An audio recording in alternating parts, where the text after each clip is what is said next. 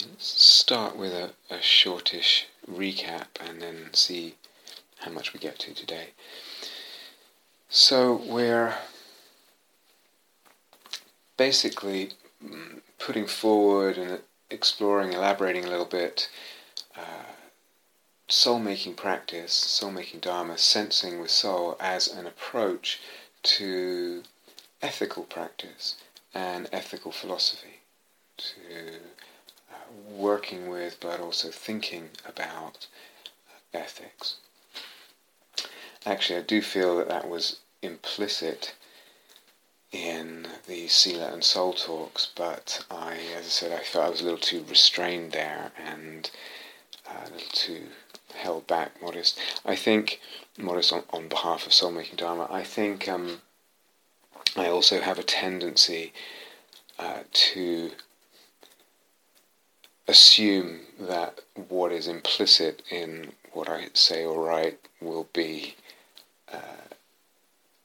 understood by anyone sort of listening or reading, or by most people listening or reading, and that's really not a very good assumption. It's a naive assumption. So it's kind of what I learned from writing Seeing That Frees. A lot of stuff is just, I thought, obvious conclusions to make, or implicit, or one could make the connections by oneself. It didn't need me to spell them out, but that was clearly almost entirely not true, not the case for people. But anyway, so just trying to redress that a little bit and hopefully be more helpful in opening things up. So, recapping, sensing with soul as an approach to ethical practice and philosophy, and putting that forward and seeing what that might offer. And we said one of the things we started with in the last talk was that can we expand the notion of what we're actually talking about here, what ethics is,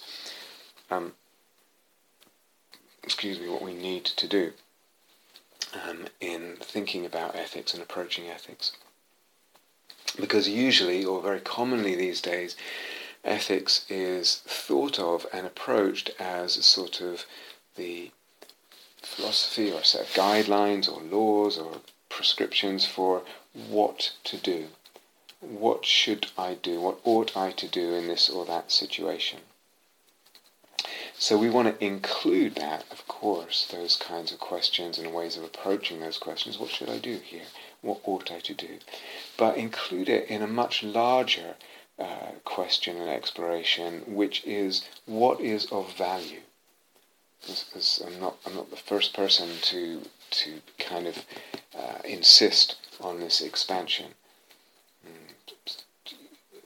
Just in modern times, Hartman would say, before you can answer the question, what ought I to do, you have to answer the question, what is of value, right? You need to understand this. It's really important. Think this through if it doesn't make sense. What is of value in life? What, not just what should I do, but what is of value? What should I love? Because it's valuable, or highly valuable, or ultimately valuable.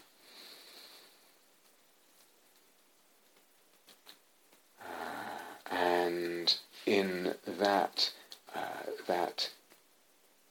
will imply, it will suggest to me, it will direct me in terms of what I should do, to a large extent. So we have Hartman and we have Charles Taylor, who I mentioned the other day, who says, about expanding the exploration from the ought to do to the good to be or good to love. So not just what ought I to do, but what is it good to be as a human being, and what ought I to love? What is it good to love as a human being? What should I love? So this is really, really important and crucial, I think, to opening up ethics so that it becomes a much more fertile area and more dynamic instead of something that just sort of grinds to a halt, or two opposing parties just shouting louder and louder at each other from opposite poles of, some ethical debate, whatever that is. So what's happened is that this question of what is it good to be, what ought I, what should I, what is it good to love, what makes life worthwhile, what is it to live a really worthwhile life, that question became separated out from the question, what is it right or wrong to do in a certain situation, or across the board in all situations. So philosophy has stopped posing that first question. What is it good to be? What is it good to love? What should I love as a human being? What is a worthwhile life? And so certainly it doesn't even attempt to give any answers. It's stopped asking the question. It's deemed that question irrelevant to ethics, and it's not included in ethical philosophy, or very rarely. And then gradually one, either philosophers or students of philosophy, and then ordinary people on the street, it's hard for them to even see a connection between those two questions. What is it good to be and good to love, and what ought I to do, what's right or wrong in a certain situation? You will see a connection there.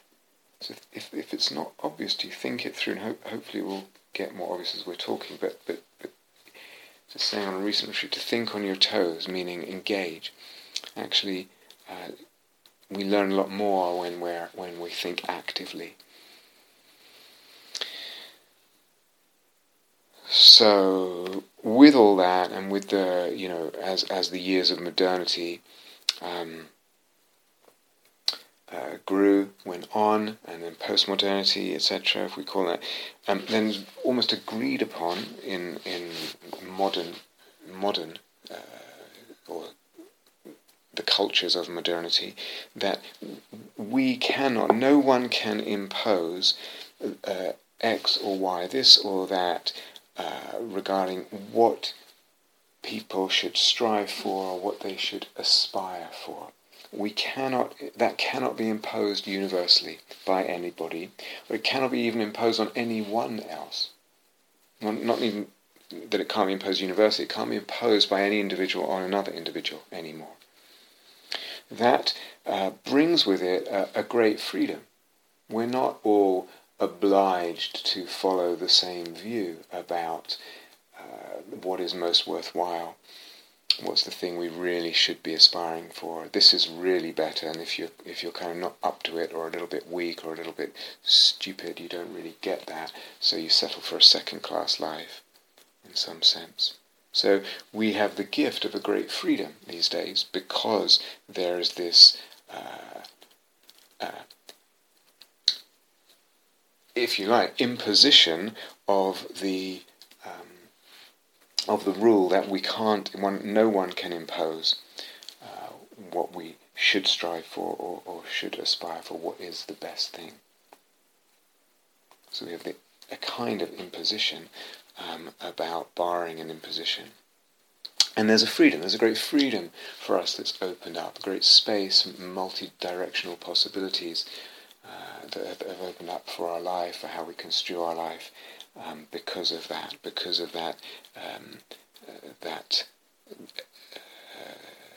debarring and disallowing of any imposition from anyone onto anyone. Of course, in other religious cultures, some still around, that's much less the case. So this is not, and then there's a lot of in-between areas as well. But certainly in secular dominated society, that is the case. But there's a lot of grey areas. Societies that are sort of religious in some ways, or sort of religious in some ways, and very secular in other ways, is quite common these days. So it brings a freedom, but also brings massive, massive problems. Huge, wide and deep problems. And I'll come back to that. But just to get a sense of this, if you're not quite sure that you understand this, or you get what it's pointing to, just notice how acceptable it is and how common it is to argue for some people, or one person or a group of people to argue with another person or another group of people, argue and accuse them of doing something ethically wrong. And then the other person arguing back or whatever. That's, it's often unpleasant, but it's a perfectly acceptable thing to do in our society, and it's really quite common. It goes on all the time, of course. But consider how unacceptable it is and how very uncommon it is to accuse another or others of living a life or lives that are not worthwhile. You're not allowed to do that. So look at your life, and it's just, actually, you're really not living a life that has any deep meaningfulness. It's not a worthy life. It's not a worthwhile life. This is not acceptable to say to someone, and it's very, very uncommon to actually say it to someone. It's even less probably uncommon to even think it, because we're barred from that kind of view. It would be unheard of someone say, well, I see you have family and you have kids and you look after them and you have fun and you have lots of experiences and you travel and you're relatively kind, but actually it's kind of meaningless. It's not a worthwhile life, what you're living. This is completely unacceptable in our society and pretty much unheard of. This gives you a sense of the divorce here and the division of these two questions, how far it's gone in our society. So what happens is that this first question about a worthwhile life, about what's good to be and good to love, what ought I to love, what should I aspire to, what's the best thing to aspire to, this is actually forgotten, and often then it's not given attention. The question is forgotten, and it's not given attention to. And on a social level, what you then get is a kind of directionless society without any basis or substantial basis or deep soil, deep fundament of basis on which to erect an ethics or even decide about ethics. And as more and more the advances of technology and consumerism and global population and globalization thrust on us different ethical emergencies, dilemmas, situations that need response, and we have less and less of a soil, of a foundation on which to grapple with such issues. So on a social level, on a societal level, we get a kind of rudderlessness. Not only without rudder, we are without even any training in how to use a rudder. And so, but it's generally said, people should decide that question for themselves about what's worthwhile, what it's good to be, what it's good to love, to aspire for, to strive for, what's a really meaningful life. But what does that decide for themselves really mean? Is it something that they really, really ponder with all their heart and mind and soul? Decide for themselves. We decide for ourselves. Or do we just kind of not think about it much? Or think about it a little bit in our teens and then kind of maybe get pulled by something, following something. As colleagues are just following the Vedana, following the pleasant Vedana, avoiding the unpleasant. What actually happens to that whole question? And it's quite interesting. It's not black and white. So some people, if you ask them, what's a beautiful life, as I asked in the Sila and Soul Talks, when you think of a beautiful life, or the good life, yeah, it's good to be rich, it's good to be handsome or beautiful, it's good to be popular, maybe even famous if I can, it's good to have this and that and other material things, and it's good to have and get pleasant and interesting experiences and travel and all that. That would be one answer. Slightly, or more an answer with more kind of consciousness, life more from a life of consciousness would maybe answer something like, or it's not even an answer, it's more like a way one is living. It has become incorporated into the direction and the choices of one's life to a certain extent. So one might say, for instance, spiritual practitioners, Buddhists, etc., might say, well, it's good to be kind. It's good to be a warm person. It's not good to be arrogant. It's good to be helpful to the world in some way. It's good to be relatively confident so that I can actually, manifest that kindness and warmth and help. So what we recognize there is the language of values and virtues and the ideas. But they're only kind of half anchored in a dimensionality. It's just good to be those things. It's appealing to be kind, warm, not arrogant, helpful, relatively confident. So the language of values and virtues and those kinds of ideas. But it's only half anchored in dimensionality. And therefore it's only kind of half-hearted. Yes, this person might appear kind and warm and not arrogant and helpful and relatively confident and all those things. This person has done that, achieved that. It's good. Maybe it took them a little work. Maybe not so much. But there's something, because it was only half anchored, only half rooted in a deep dimensionality, it's only half-hearted, their attitude to those values and virtues. It's only half-souled. S-O-U-L-E-D. Or there may be, there may be a kind of dim or vague sense of the dimensionality and divinity of those values, virtues, qualities, kindness, warmth. Let's put it in the positive, say, relative humility, helpfulness, confidence. So there's maybe a dim or vague sense of their dimensionality or divinity, but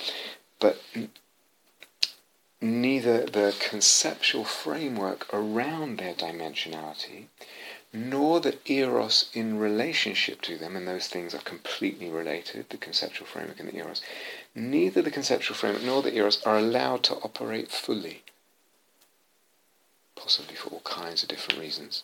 A block to the eros, a conceptual framework that one hasn't troubled to think through because one's just adopted bits and bobs of other conceptual frameworks and sort of has a bit of a hodgepodge that remains a bit incoherent and therefore not as powerful and as galvanizing and as delivering as it could be.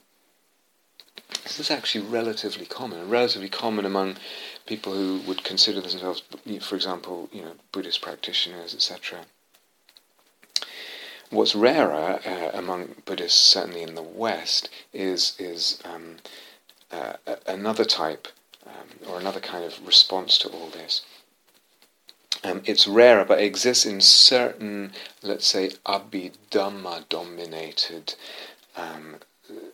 schools of Buddhism. So if even a Western practitioner has kind of been saturated or kind of open to that so much that it begins to really pervade their way of thinking, then they do think a lot perhaps about when they think what's the good life, what's a really worthwhile life. It's with a maximization of positive qualities of the citta.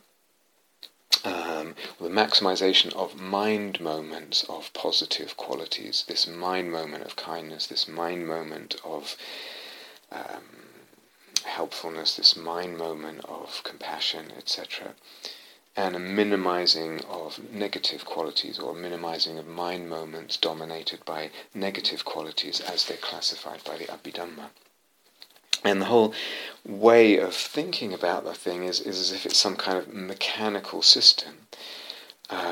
And so these people are much less rare in certain insight meditation circles. In other insight meditation circles, you'll come across them quite a lot. So it depends what circles you move in. But it could well be that someone listening to a person like that is actually a little... It sounds almost scary. It sounds so one-dimensional. A kind of machine-like notion, logos, of the human being, and this is supposed to, this mechanical system of sort of maximizing the positive mind moments and minimizing the negative moments, is supposed to somehow deliver us to Nibbana. And a person can come away and feel like, whoa, they're making all the right noises as far as Buddhist philosophy is concerned, I guess. They're making, it kind of gels with the teachings, but there's something almost ghoulish about it, ghost-like almost, monstrous, inhuman, Frankenstein-like. There's something hollowed out in the human being there. This is somehow not a beautiful life. Somehow it's almost not quite human. And for all the sort of what sounds like carefully, precisely incisive talk about essentially about virtues, and this what sounds like a very careful, discriminating, precise intelligence at work, somehow also sounds in some kind of sparklingly stupid in some way. Or, the whole thing, this whole talk about worthwhile life and values and virtues and aspirations, strive, can just go for a person right into the inner critic. And the inner critic can just appropriate that whole set of ideas and that whole question, and just turn on oneself and attack the inner critic attacks the being in that way. And the whole thing just gets very tight, very contracted, very self-depreciating and self-destructive. Also, not very soulful at all, just as that certain kinds of Abhidhamma-dominated Buddhists might come across as what we would call extremely unsoulful. Similarly, someone who's not even thinking that way can just, said the inner critic can just hijack the whole conversation, and that's not soulful at all.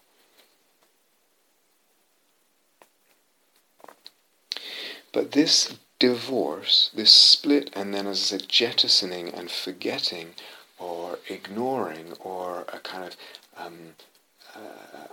debarring from approaching this first question. What is it good to be? What is a worthwhile life? What is a beautiful life? What is of utmost value, etc. This, as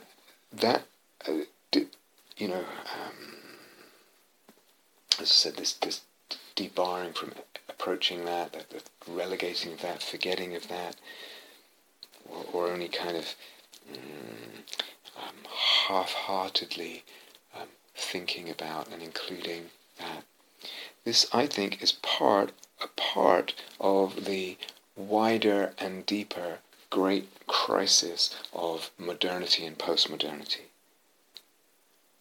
So we can easily talk, or nowadays in our modernist and postmodernist culture, we can easily talk about the need to reduce suffering. But how do we calculate that? How do we compare different sufferings?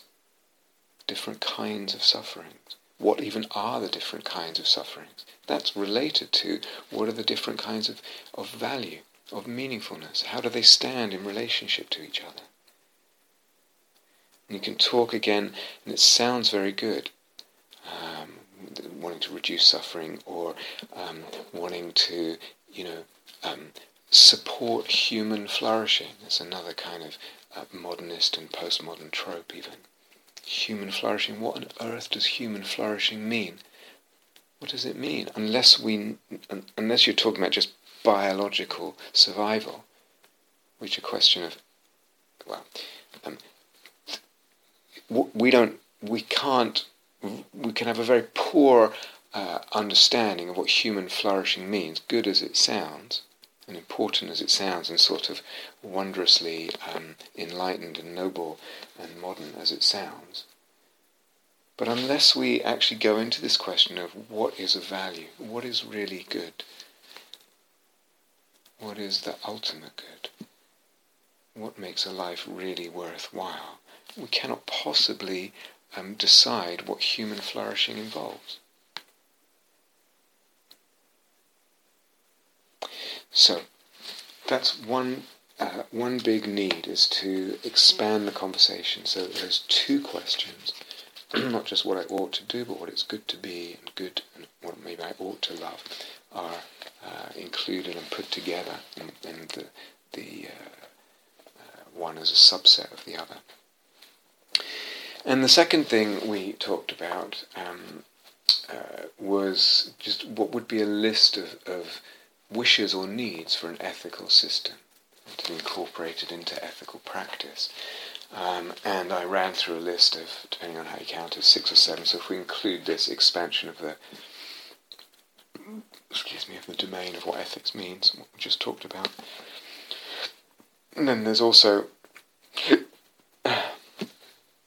other needs for an ethical system. I would say it needs to be more than a legal system.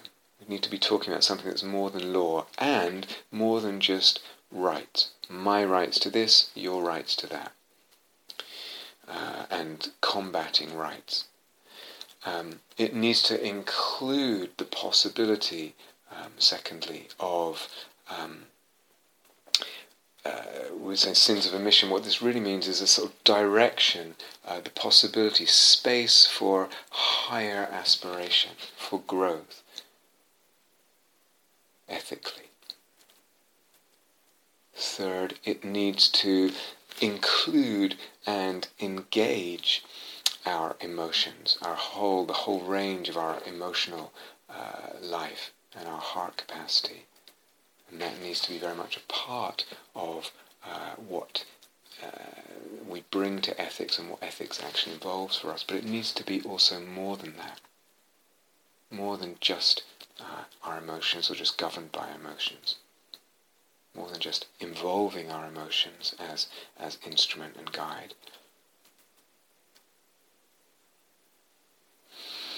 And we also said that another need is that we need to be talking about, or thinking about and practicing ethics in a way that a love of ethics and even eros for ethics or for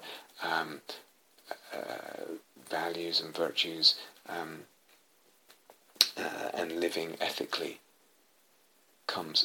is allowed to come in, is given space and is honoured. It's not just natural for it to be there, but it's actually necessary, intrinsic. Intrinsic and necessary. And then we also talked about dimensionality, and that's mostly what I want to start talking about today when I get to it. We need some kind of rooting in some kind of other dimension, some kind of sense of dimensionality to the whole notion of ethics. Ethics needs rooting in some other dimensions. And all this needs a kind of ontologies and epistemologies that ground it and that make sense of it. And if we're Buddhist, that means our ontology needs to be more than just saying everything's empty. And lastly, that all this, again, another need is that it's related to the sense of what a human being is and what a human being can be. Okay, so all those, depending on how we count, 7 or 8 needs. And I said they're not can't go through them in a linear order, at least I can't see a way of going through them in a linear order. And they're not really separate, so they involve and imply each other, these different needs. For example, we talked about emotions the other day, and I talked about the example of a grief ritual. And there's a kind of a grief ritual conceived as and functioning as effectively a space where people can really let their grief rip, where they can cry or even feel very deeply, feel emotions deeply and not be shamed for that, maybe even be held for that. There's that kind of grief ritual, so conceived, so functioning. And there's another kind of grief ritual, which is more to contextualize the grief. And part of the way it puts the grief into context is by connecting levels. And that would be exactly connecting levels, for example, of human being and more, what do we call it, soulful being or spiritual being, connecting levels in the cosmos, etc., between matter and whatever we're going to say, matter and soul, whatever. But other rituals function to connect levels and then even to transform levels. And partly what they do then is they contextualize. And such a grief ritual is conceived and probably won't function in the same way as the first kind of grief ritual. It won't give rise to such a great amount of emotion, etc., and tears. But it's still extremely important, I would say. So they're both important. There's something about the second one that's easily overlooked. So emotions are not always the most important thing. And again, in the absence of a place for dimensionality, because that's what the second kind of ritual does, is it connects dimensions, or it gives dimensionality, and that's part of the contextualizing of grief, or contextualizing of matter, or contextualizing of life, or contextualizing of death, or whatever it is. But in the absence of a place for dimensionality, then our conceptual framework, again, implicit or explicit, whether it's conscious and explicitly spelled out or implicit, it can become limited and limiting, even when we're very well intended. We really need to feel our emotions about species loss, or whatever it is. Species extermination.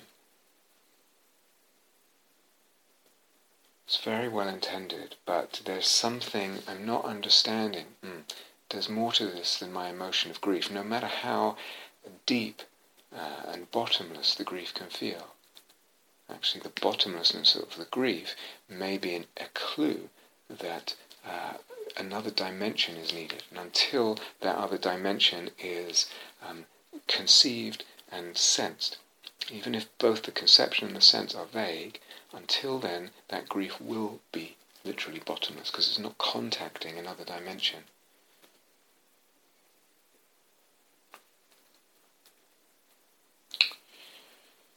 So that would be an example, how these different needs are not separate. The question of emotionality and the place of emotions is very connected to the place of the need for dimensionality, etc. We could give a million different examples here, but they're really not separate. So I don't think there's a linear way through this.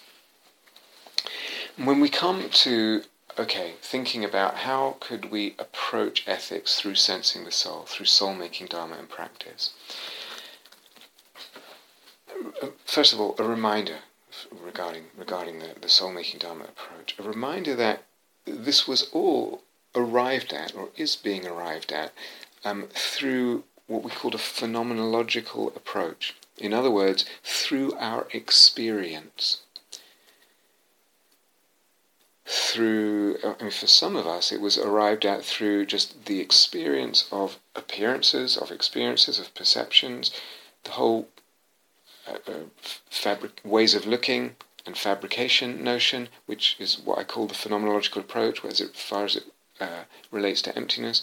I'm just staying with that phenomenological approach all the way to the unfabricated, past the unfabricated, and then it opening out and legitimizing the possibility of imaginal practice.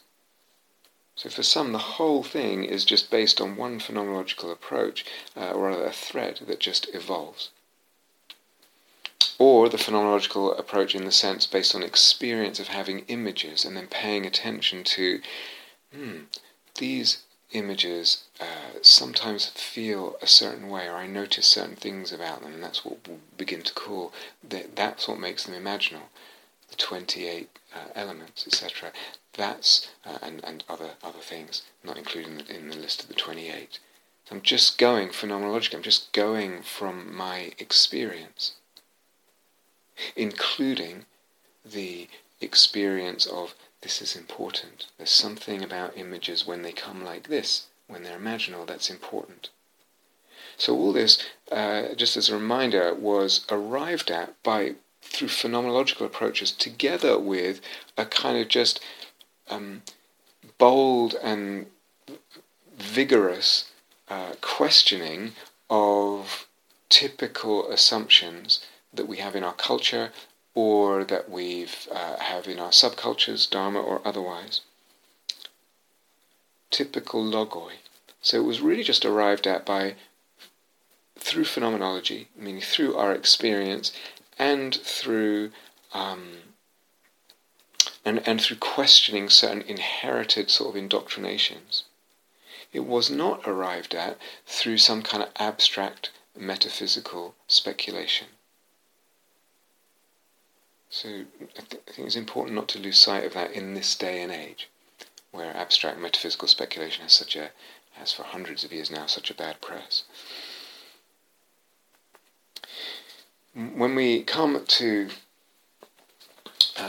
thinking about soul-making Dharma approach to ethics, and we said, well, basically, there's you could say, broadly speaking, we could divide that in two. There's one is through working with the imaginal figure, and the other is through the sense of values or virtues becoming imaginal ideas, the ideational imaginal. So two broad ways. And just very, very briefly to say, well, okay, what does that mean in practice? So, for example, what does that mean in practice with regard to ethics? How would I bring such a teaching and approach, such teachings and approaches to bear on ethics? So, very, very sketchily, let's say, either I feel drawn to do or X, whatever it is, to express something, to write something, to do something, to refuse to do something, whatever it is, whatever X is. I feel drawn to do that, though I can see some ethical reasons why I shouldn't do that. So here's my ethical dilemma. Is there an image, an imaginal image, related to doing X, related to doing X? And again, it might be the very crucible of the not knowing and the heat of the situation, the pressure of the situation that I feel in the soul that gives birth, that in the alchemy of the heat and the pressure in the crucible, it gives birth to an image, gives rise to an image. But is there an image related to doing X? It might be of doing it, but it's related to doing X. Is it soul-making an image? Is it what we call the authentic imaginal? Is it genuine imaginal? Are all the elements there? Are all the elements there? We have to be so careful with this, so careful. So is there a sense of duty in relation to that image? And what's the sense of the refraction of the duty? Am I taking it literally? Am I taking it concretely? Is there autonomy of self? Do I have a choice here? Is there humility? Is there fullness of intention? These are really, I'm just selecting some of the really, really obviously important elements here. Is there fullness of intention here? Why do I want to do X? Is there the fullness of intention?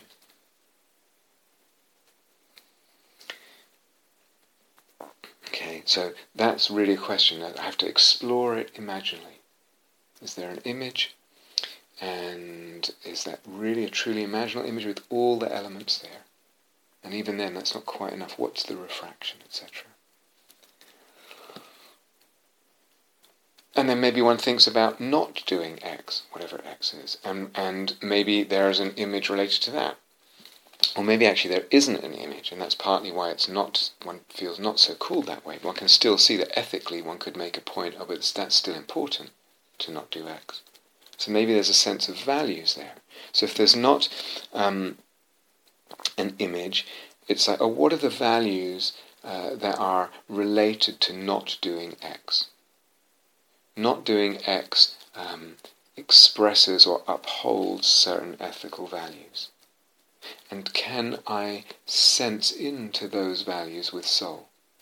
Can I relate to those imaginal ideas, those values, those virtues with soul?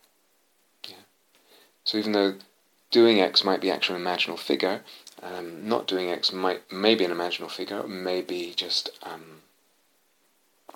a sense of the ideational imaginal. But I have to really, really, again, work the practice with all the sophistication, all the care, and all the subtlety of attention and all that, attunement.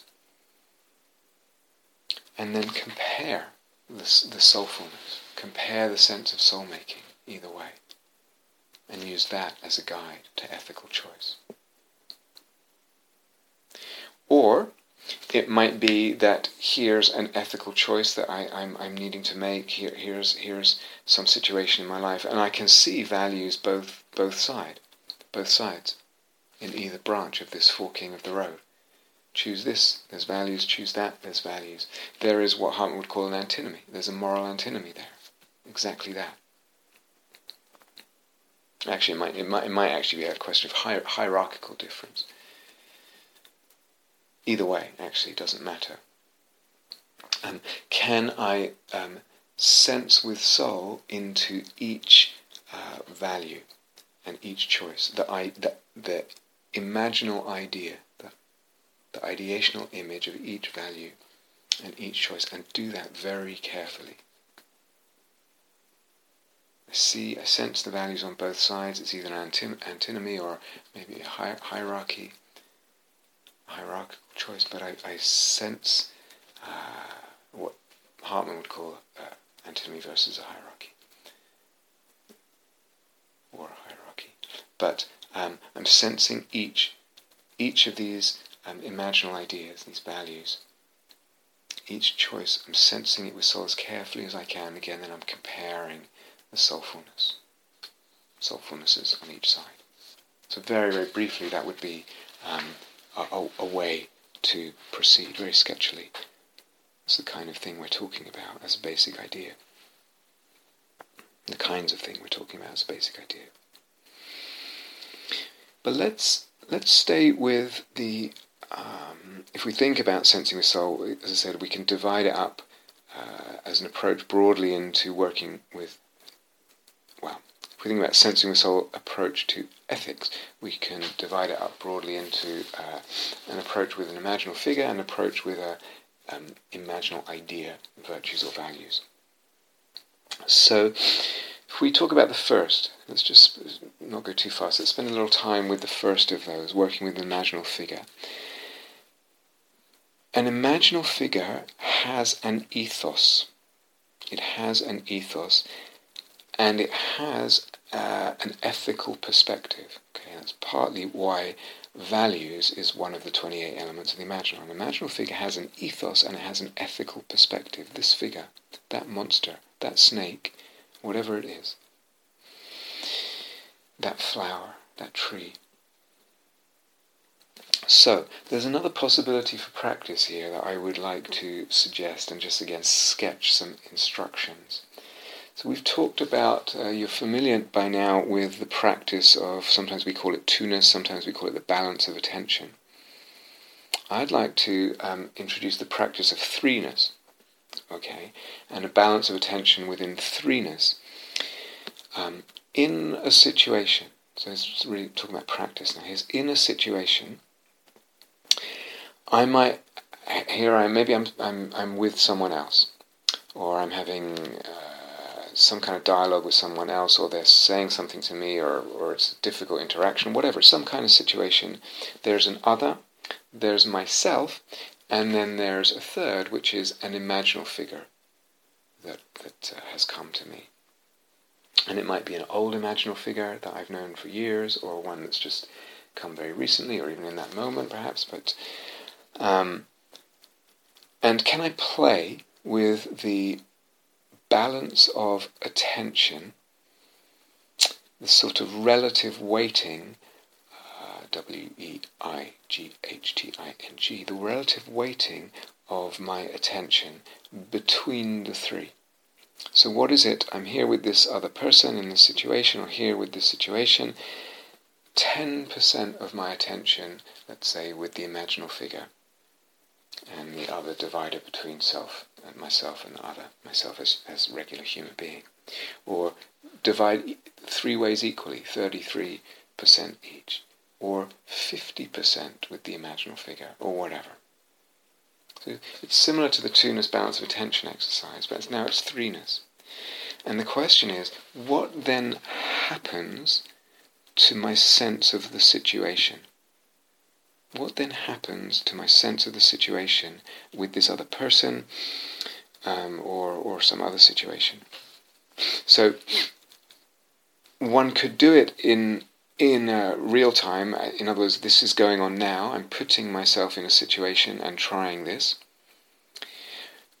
So I think I gave an example several times over recent years of just that image that I have of me as a jazz musician, which is actually kind of, it's real life, it's memory. I was a jazz musician, but it's become image for me in all kinds of ways, in very rich ways, and sometimes difficult ways, and sometimes just very beautiful ways. But sometimes I think I shared a couple of times that, sometimes that might come in, that image of jazz musician, just a tiny little bit in the very background, let's say in an interview, in a Dharma interview.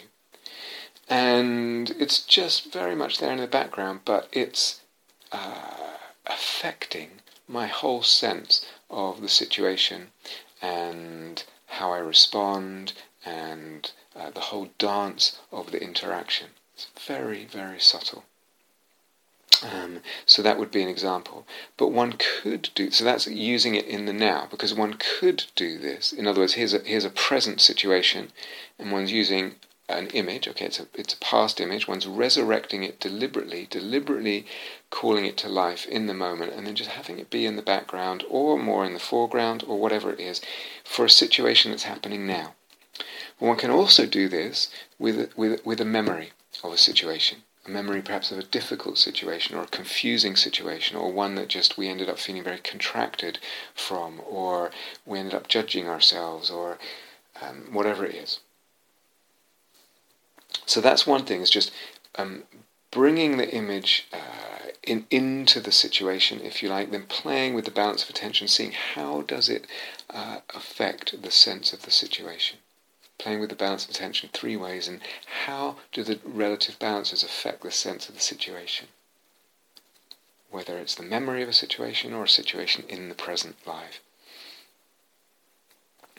Then there's also the possibility here, can I sense into the imaginal figure's perspective, their feelings, their evaluation of things? So it might be the imaginal figure's evaluation of me, the imaginal figure's evaluation of my stuff, or even my old stuff, the place where I trip up, the place where I get caught again. How do they see it? What's their perspective on it? On my stuff, my difficulties, my mistakes. I feel like if I'm doing it from memory, I feel like I did make a mistake there. Can I get a sense of the imaginal figure's perspectives, feelings, and evaluations on me, my stuff, my difficulties, my blocks, my mistakes, etc.? Can I get a sense of the imaginal perspectives, feeling, and perspectives of the other? Can I get a sense of the imaginal figure's perspectives and feelings and evaluation of the whole situation? whether it's an obviously ethical situation or not. So I think there's a lot of potential here. Can I enter into the imaginal figure, inhabit it, see through its eyes, sense through its senses, feel through its heart? Okay, it might be a stage further of really immersing there into that. So this is more than seeing an image and seeing what it does in imaginal meditation. And it's also more than just an image's sense of me. Okay, so there's a lot of possibilities here. But an imaginal figure has an ethos and an ethical perspective. Sometimes what happens is we get blinkered or caught or blinded ethically. And sometimes an imaginal figure, because values is one of the elements of the imaginal, can shine a different light on a situation, an ethical situation, on ourselves, on an interaction, on our difficulties, on our mistakes, on all kinds of things. Okay, so again, very, very brief sketch of another kind of practice, but I think very, very certainly soul-making, potentially, but also helpful in all kinds of ways.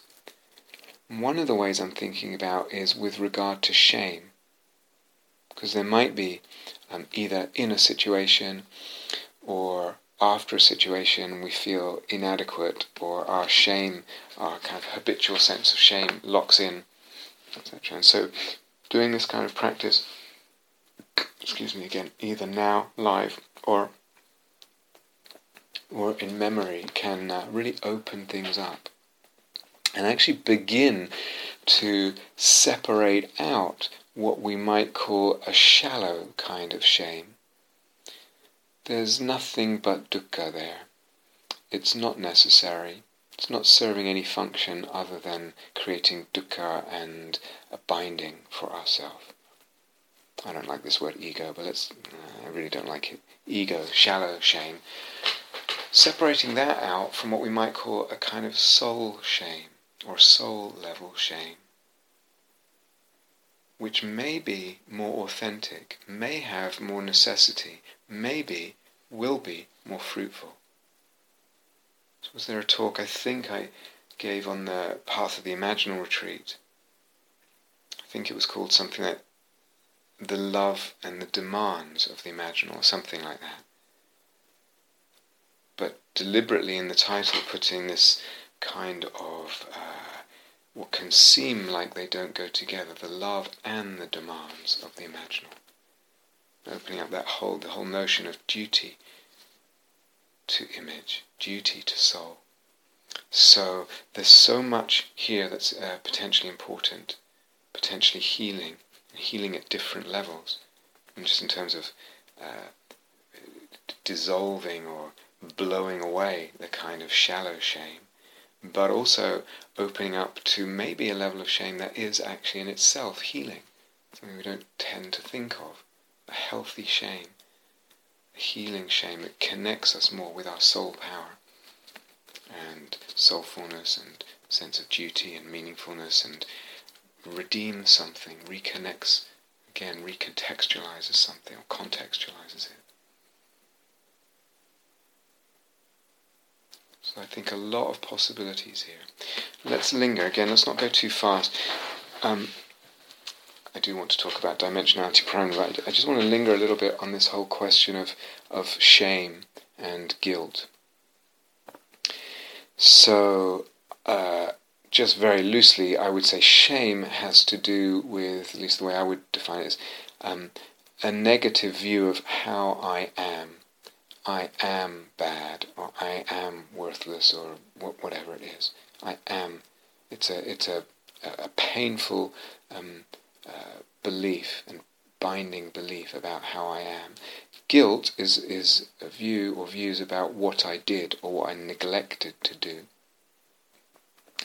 And it's quite possible, of course, there's a connection here, because it's quite possible that if I'm not careful with with a guilt I feel in relation to what I did and didn't do that I felt I should or shouldn't have done, it's possible that that guilt starts kind of congealing, mortifying, congealing and kind of, actually like a kind of rigor mortis into a sense of shame. It becomes something more pervasive, conclusion that I then carry around or walk around in about who I am. It's quite possible that the guilt, if we're not careful with it, can lead to a more pervasive and long-lasting shame about who I am. Of course, it's also possible the other way around. To the degree that I have a shame and I carry around or I walk around in a shame about who I am, it's more likely that I will perceive situations and conclude without much thought at all that I am guilty of doing this wrong or neglecting to do that which would have been better. So these are loaded subjects in our culture, shame and guilt. And a lot of us inherit, of course, part of our inheritance around ethics and morals is quite a painful relationship with these ideas of shame and guilt, coming, some would say, through certain Christian teachings or interpretations of different teachings, different Christian teachings of original sin or whatever it is.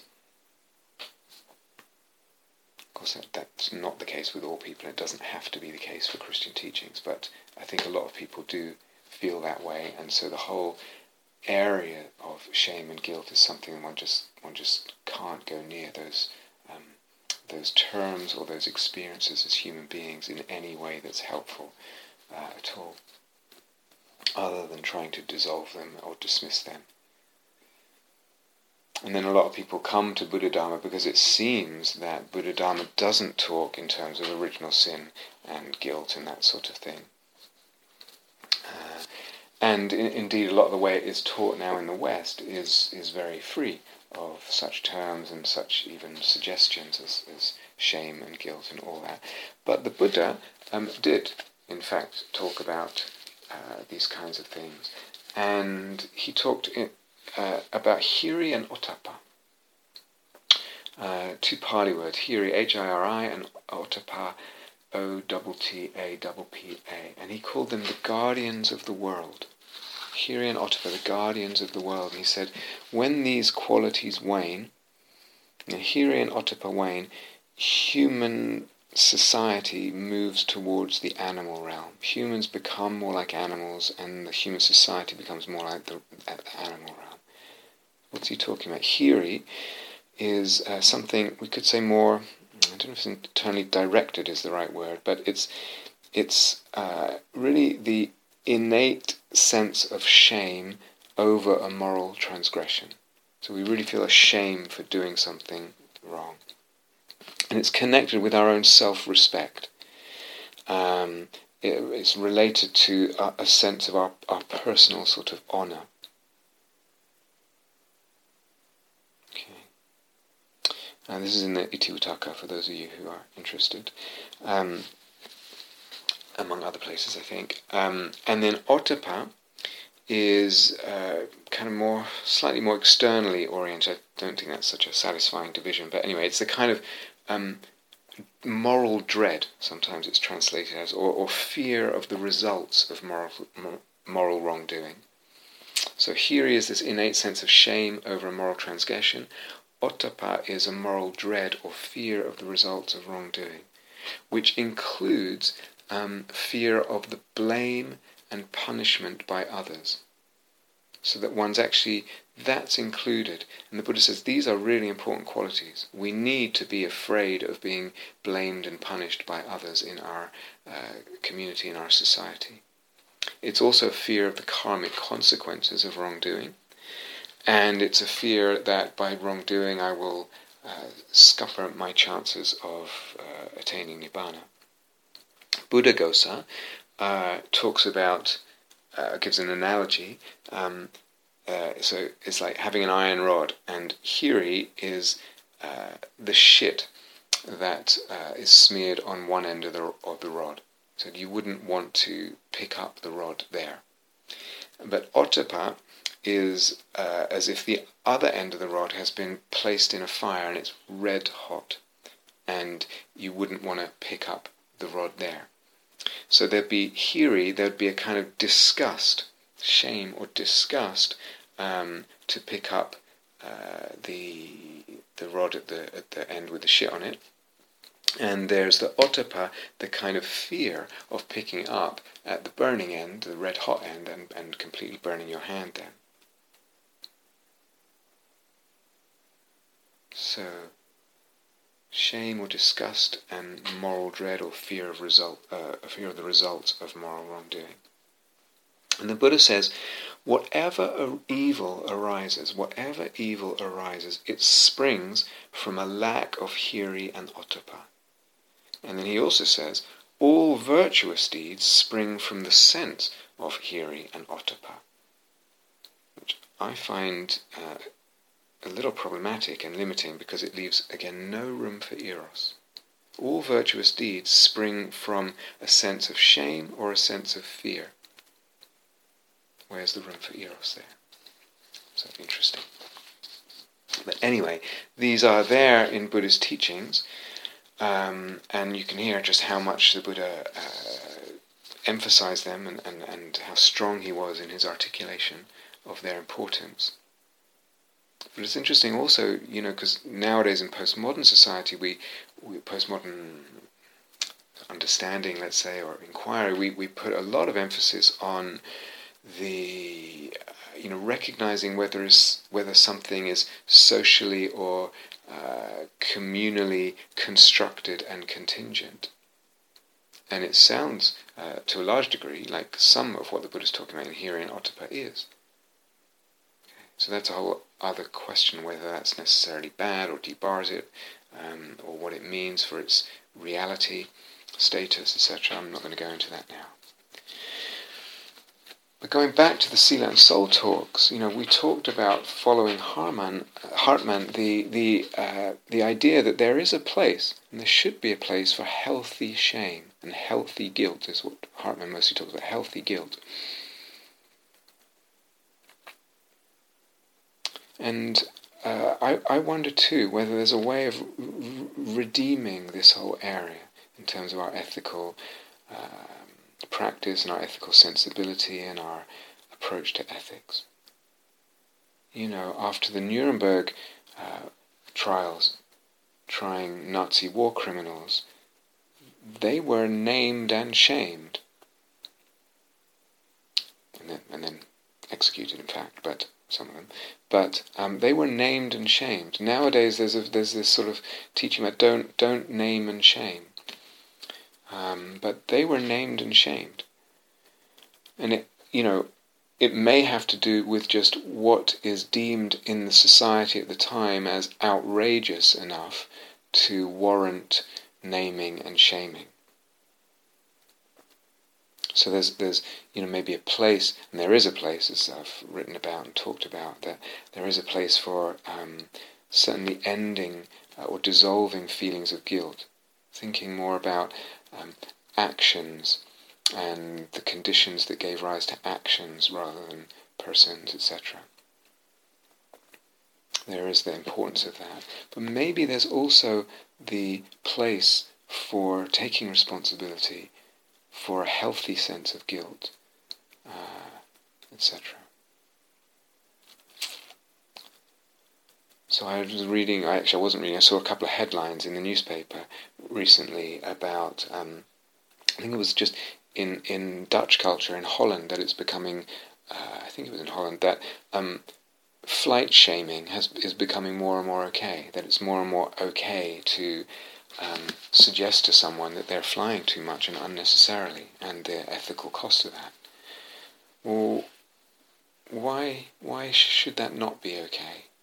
Or shaming someone for driving SUVs. Now SUVs use so much more petrol. Now they used to be mostly diesel, I think. Now they're petrol cars, but they're not diesel in other words, but they use so much more, and they emit so much more carbon, and they take so much more, emit so much more carbon in their manufacture, etc., etc. And they're the fastest growing strand or whatever, stream of the automotive industry. So much so that the automotive industry is not at all reducing its overall emissions, it's actually increasing them because of the increasing amounts of SUVs sold. I don't know. Well, maybe there's a place for shaming. Maybe it's a necessary thing. Maybe, I don't know. But, you know, in terms of flight shaming, again, I didn't read the articles, but I do remember, you know, I was first teaching and around different groups of senior teachers, and sometimes I would hear them talking about just, you know, because they were flying all over to teach retreats and about their sort of, what's it called, frequent flyer status.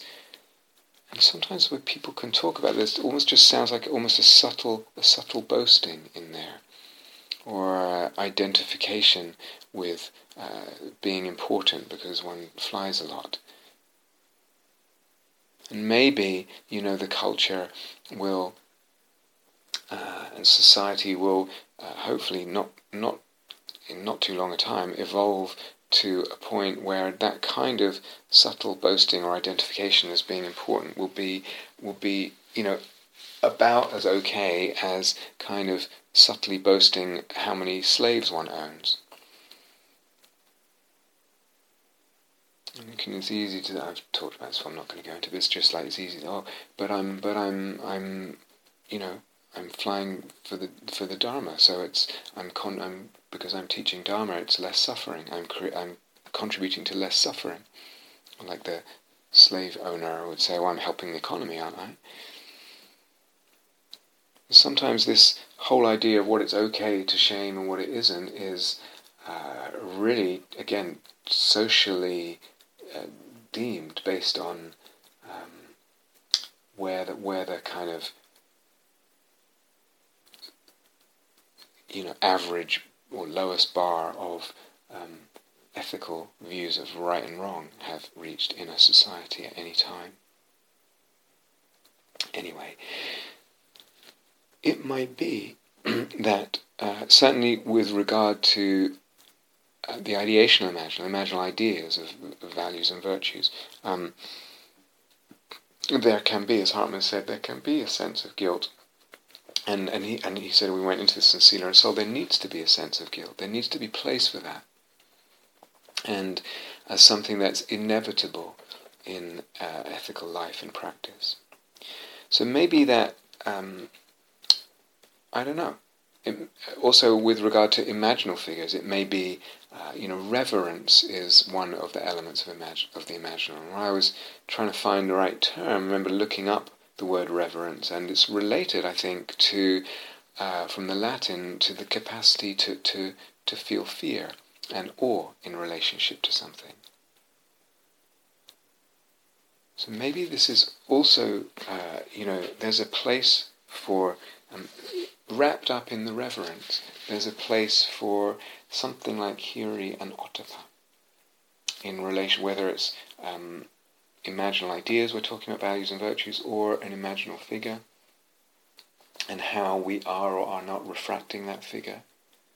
Or there's a possible shame or guilt, a hiri, ottappa, for not trying to approach something, a situation, a choice, an ethical choice, not having tried to approach it with sensing with soul. And then feeling a hiri or ottappa, some kind of shame or guilt for that, but a healthy one. One that takes us forward, can decide to and aspire to do something differently in when the following situation comes, or the next situation comes. But remember, all this, when we're talking about soul-making, the imaginal, all this is in the context of the benevolence of an image. Love and loving. Love and being loved. Being loved. That's an element of the imaginal.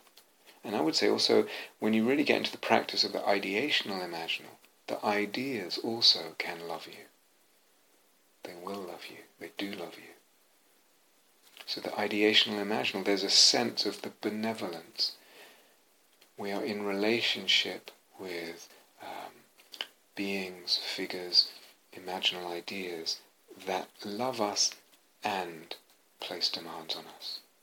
Love and demands of the imaginal. Love and demands of imaginal ideas.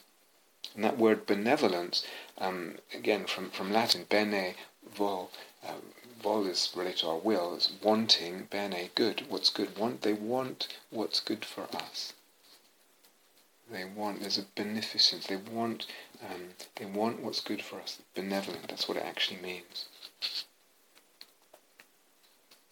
Someone asked me a little while ago what do I mean by this element, dimensionality, shading into divinity? And so partly in trying to sort of open it out a bit more with words, sort of think, well, it's pointing to a sense of benevolent mystery. So when I have a sense of an image having this dimensionality shading into divinity, I partly mean there's a sense of benevolent mystery there. Mystery, but also it's benevolent, and one senses that, even if it's only subtly and vaguely. Dimensionality is, to me, related to the word depth, and depth, one way of understanding what the word depth means is something's deep if it's not immediately apparent or immediately obvious. So that's the mystery. There's a benevolent mystery. That's part of what mystery means. Depth. Not immediately obvious. Something is not immediately obvious. It's also it's kind of hidden from immediate obvious view. But the hiddenness there, that's part of this dimensionality shading into divinity, is not menacing. It's not like something I can't make out and it's kind of sinister or menacing, or the fact that I can't sense what it is clearly is kind of ominous in some way. So that's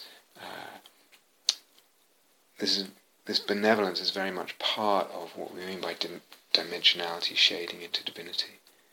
It also is related to having soft and elastic edges, which is another of the elements. The dimensionality and the divinity is not sharply defined, clearly delineated.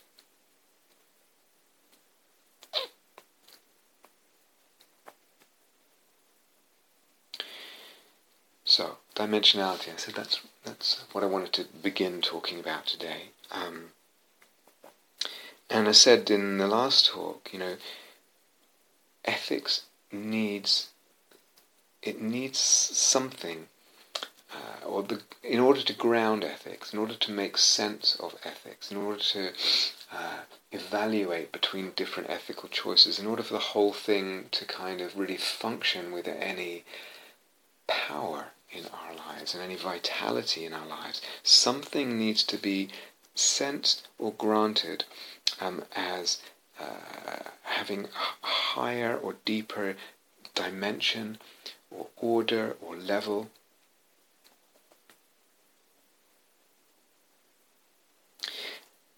And in that higher, deeper dimensional order, that's kind of naturally where, because of this, a deeper dimension, higher dimension, naturally meaningfulness, value, purpose, sanctity, in the broadest range of that term, they naturally reside there.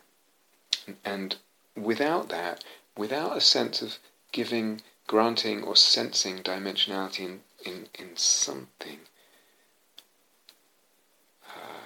ethics cannot really work, or really doesn't work very well.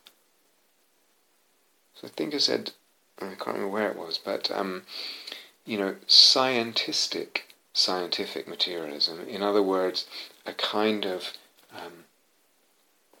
way of thinking and enterprise that tries to explain everything, all phenomena and all experience, and the whole of the cosmos, inner and outer, explain it through a reduction to just purely, let's say, material,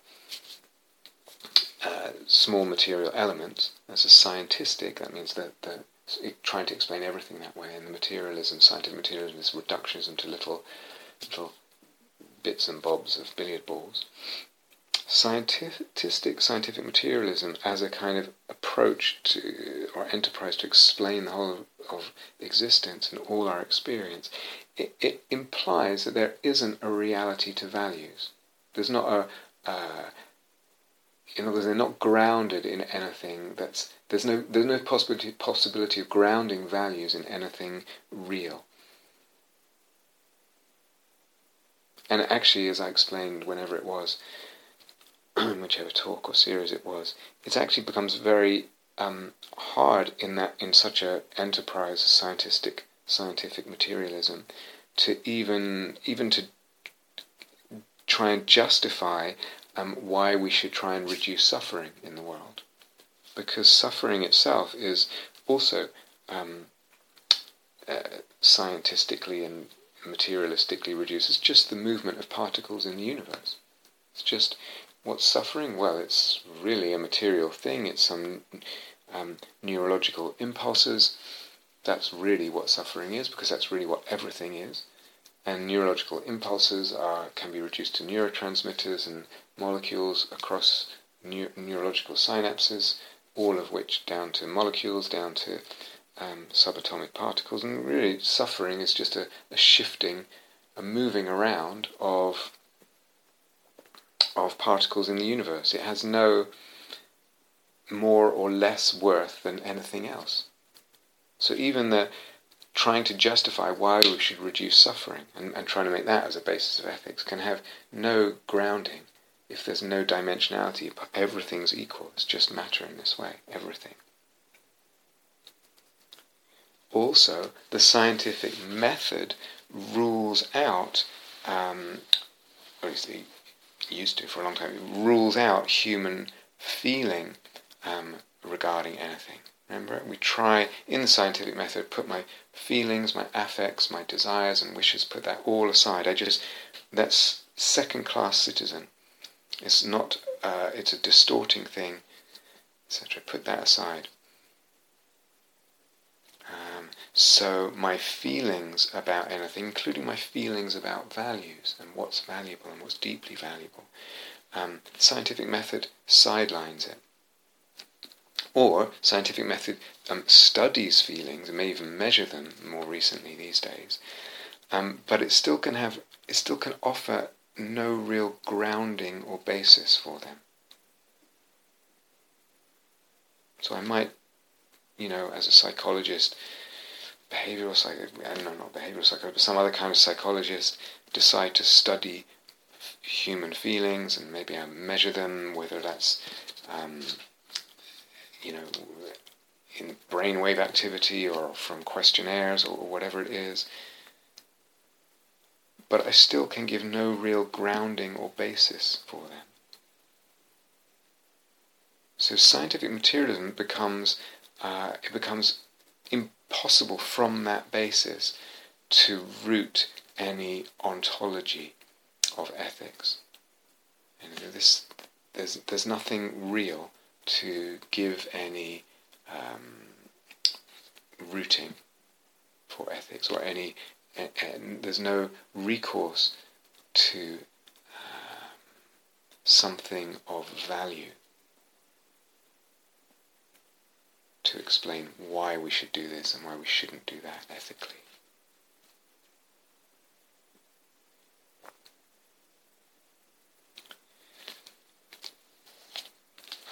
I should point out, just while we're on this subject about reductionism and dimensionality, so a kind of scientific reductionism that's kind of as a reductionism down to, for example, billiard ball-like particles, everything goes down to that, or whatever goes down to that, is a kind of reduction merely to smaller units of the same kind of stuff. And so it's a flattening reductionism. And certainly if I start with something that feels rich, like my sense of value, and I reduce it down to billiard ball-like particles, it's taking something that was dimensional and rich, etc., and reducing it to something that's very flat. It's a flattening reductionism. If I'm just talking about matter and I reduce matter, this table, and I reduce the table down to billiard ball-like particles in my theory of it, then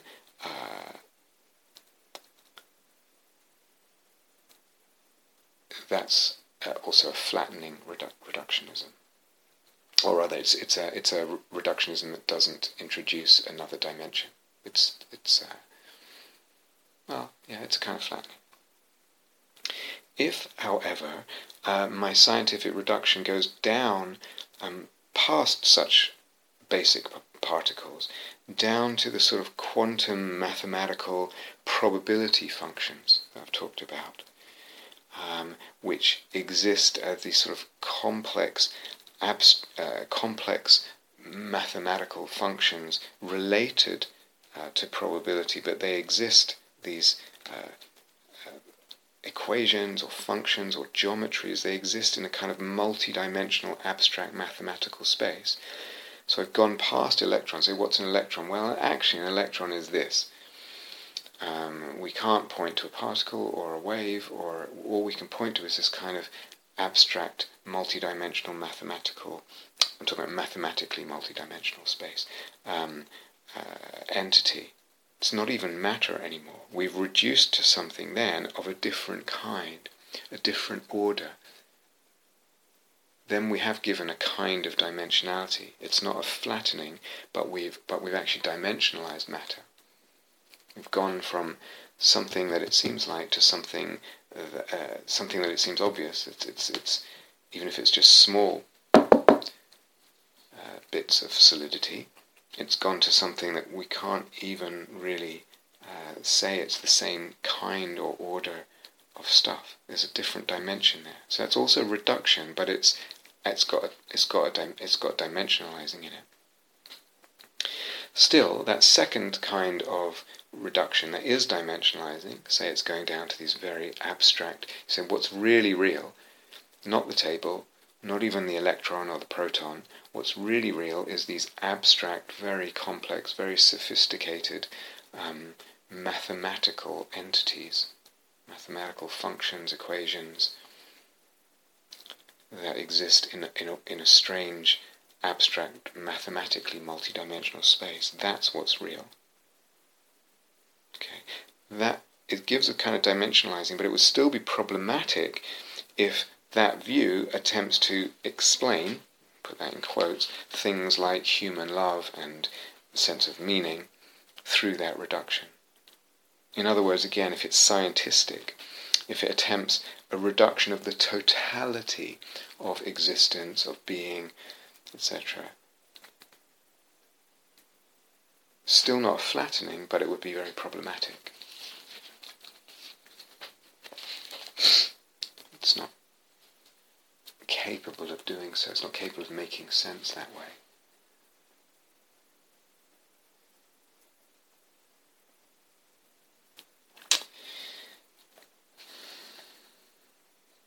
Okay, so dimensionality is what I'm going to start looking at dimensionality. We've just touched on it already briefly. So,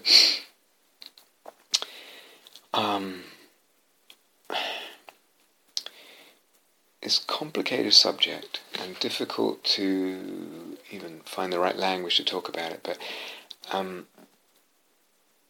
one way that a sense of dimensionality has historically kind of been ripped out of a question of our exploration of ethics is we can trace it historically, and one way, and one of its roots actually was in came from the Protestant Reformation.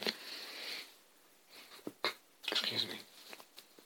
One way that came from that seed, from that revolution, really, ended up impoverishing the kinds of dimensionality that human beings could feel and conceive of and sense in existence in relation to all kinds of things, and also in time in relation to ethics. Came through the Protestant Reformation partly because one of the main things the Protestant Reformation set out to do was to abolish and reject any kind of mediation between a human being and God. So this was one of its central sort of attempts and thrusts and insistencies, to reject anything that was intermediate between the human being and God. So no priests with any kind of higher function, or who've served as intermediaries in any way. No sacraments either. No this holy ritual or this holy or made holy object, this sanctified object, whatever it is, is necessary to mediate between a human being and God. There was this attempt at completely getting rid of any intermediaries, priests, sacraments, etc. And what that brought with it was also a kind of affirmation or elevation or emphasis on ordinary life. It wasn't just the life in the church. It wasn't just the Eucharist. So it wasn't just the life in the church. It was certainly not the Eucharist or the Mass or the priest who was needed as an intermediary. They also, not quite the same point, but they also kind of rejected monasticism, monks and nuns, for a slightly different reason. It was probably connected, but one reason was given was just basically, there's nothing between you and God, and it's totally up to you and God, that relationship. And all of us need to have total commitment. There's no such thing as person having more or less commitment. You either have a full commitment or you're damned. And a monastic being regarded as someone who's decided, yes, I do want to give everything to God. I do want to focus wholeheartedly on that. That is the highest thing, and my commitment is total. In the Protestant Reformation, the view was that's just not a healthy notion, because all of us need to have a total commitment. So no monastics. But I mean, you might sort of say, in a way that's silly, isn't it? It doesn't really bear out just looking around us at humans. Clearly there are people with very different levels of motivation and commitment, even if we just talk about to their music or art or poetry or whatever it is, or whatever. And we see it definitely as well in the world of Dharma and practice. There's people with very different motivations, and also different levels of talent, So there's something a little bit silly with that. But anyway, that's a side point. There's this principal thing I want to focus on now, is this rejection of mediation. Rejection of priests, of sacraments, but also a rejection of angels as intermediaries. Okay, so all this came with the Protestant Reformation. Rejection of angels and saints, and the Virgin Mary. Anything that was an intermediary, or could be seen or regarded as an intermediary between the human being and God. There's a rejection of angels, and including, therefore, the role of angels as reflecting and refracting at different levels the totally inconceivable nature or being of God. So we reject intermediaries, then angels get rejected, and their role of reflecting and refracting at different levels, this totally inconceivable nature of God, that gets rejected as well. Also is rejected as angels, as beings the human can in turn refract and mirror. that we can, as we talk about refracting the angel, refracting the daemon, mirroring in our life the image. So that gets rejected, thrown out as well. So rejecting angels as beings the human can, rejecting angels as beings that reflect and refract at different levels. The totally inconceivable nature of God, the transcendent, almost unknowable being in itself of God. And also rejection of angels as beings that the human can in turn refract, reflect, mirror, and be called by.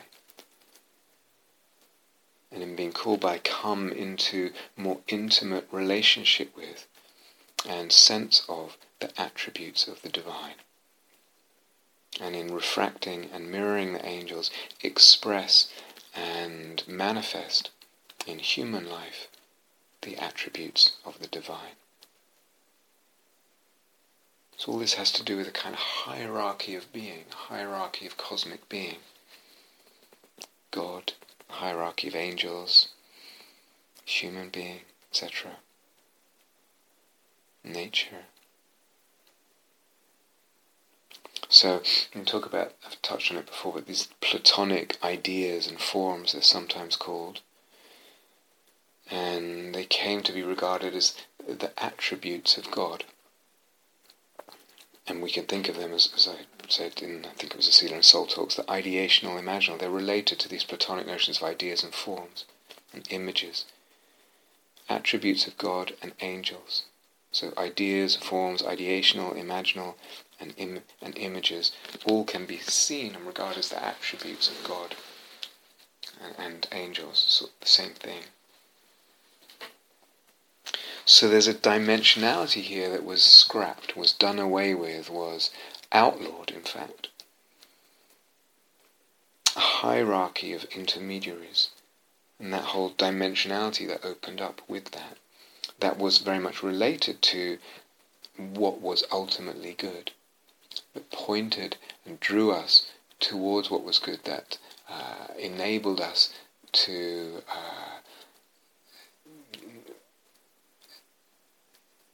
refract and be drawn towards what was virtuous, etc., embodied virtue,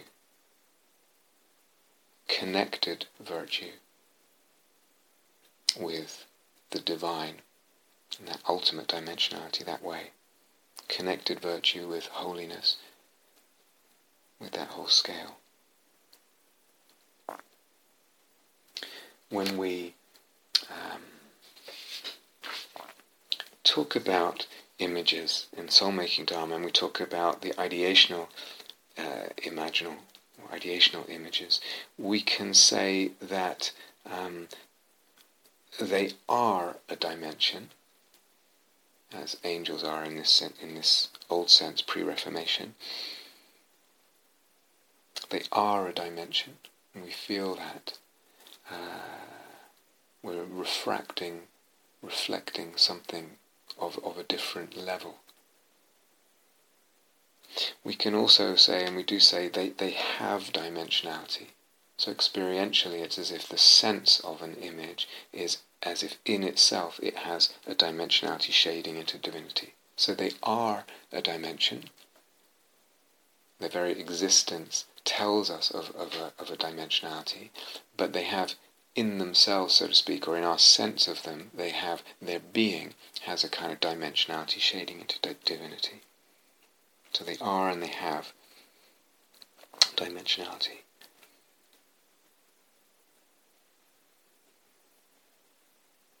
And in Soulmaking Dharma, when we, again, this dimensionality, it's a connection. Okay, and this whole order of angels and angels as intermediaries is really something that connects. It's sometimes called a chain of being, although that phrase became mixed up and two very different ideas got mixed up in what that meant. But it connects with one thread, these different levels of being, different dimensions. So that if I pray to the angels in a supplicatory way, if I ask for help from the angels. And sometimes I do. Sometimes I have a sense of the soul-making angels, the angels of soul-making, and being so ill and so unwell, and sometimes trying to give talks or whatever it is, and feeling in myself not able to, I will pray to the angels. My sense of the soul-making angel, the image, the imaginal sense of soul-making Dharma angels. And in my sense of that, of these angels, so-called, and the supplication to them, they are not me, but they're also not me. They are not me, but they're not other than me. Or they are other, but there is this direct line from my being, from them to my being, that somehow includes my being. Or to say it another way, I participate in the angels, and they participate in me. I participate in an image, and this imaginal figure participates in me.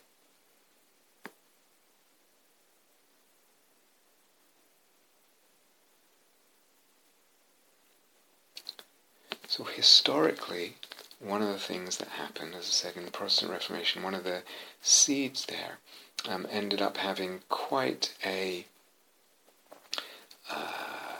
devastating effect on, well, in all kinds of ways, and a lot of really good things, obviously, as well, but quite devastating effect on how we relate to how legitimate we feel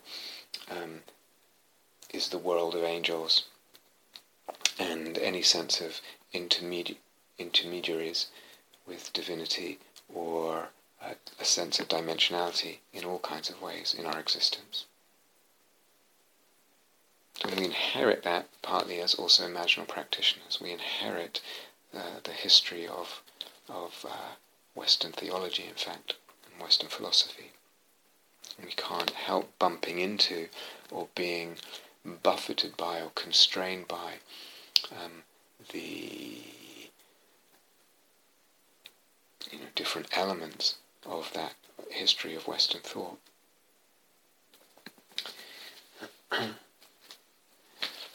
But again, what happens when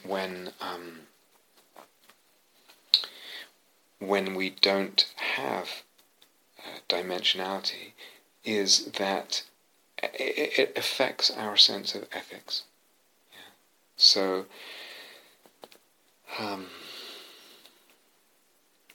there's an illustration of one way it affects the sense of the imaginal,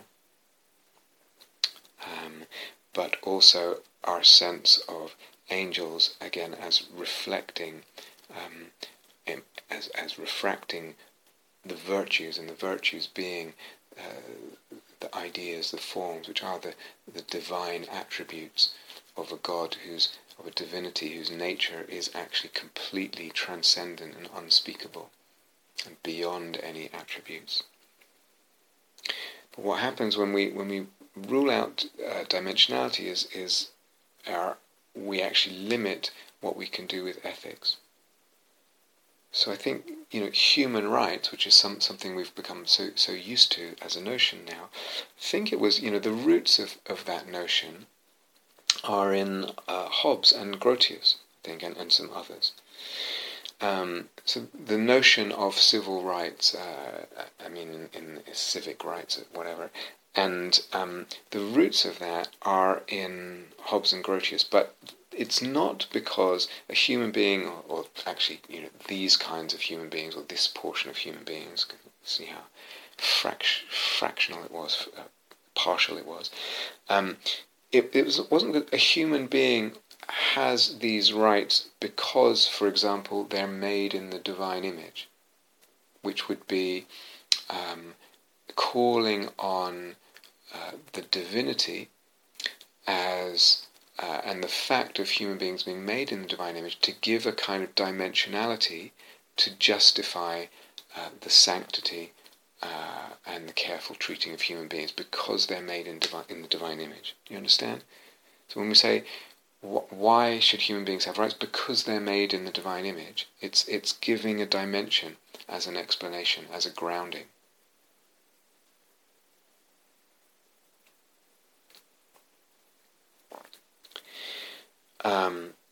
But the original movement and development of the idea of rights in society wasn't coming from the idea of divine image or that kind of grounding. It was coming, again, post-Reformation, as a kind of, people were trying to figure out a basis for law. So it wasn't even a question of morality and virtue, really. It was trying to ensure stable society, stable societies. And it was devised, it came up as an idea, in the times of the post-Reformation wars, enormous bloodshed and brutality in Europe at that time, and also the Civil War in England, likewise very bloody and traumatic. So how can we have a sort of basis for law? People started thinking away from kind of purely theological and soul questions and dimensions to ground ethics, to more legal ways of thinking about it, and contractual. What's the social contract? These are all ideas that were born then, post-Reformation, in attempts at a purely secular moral philosophy. In other words, one that wasn't grounded, or was only very little grounded in recourse to the dimensionality of divinity.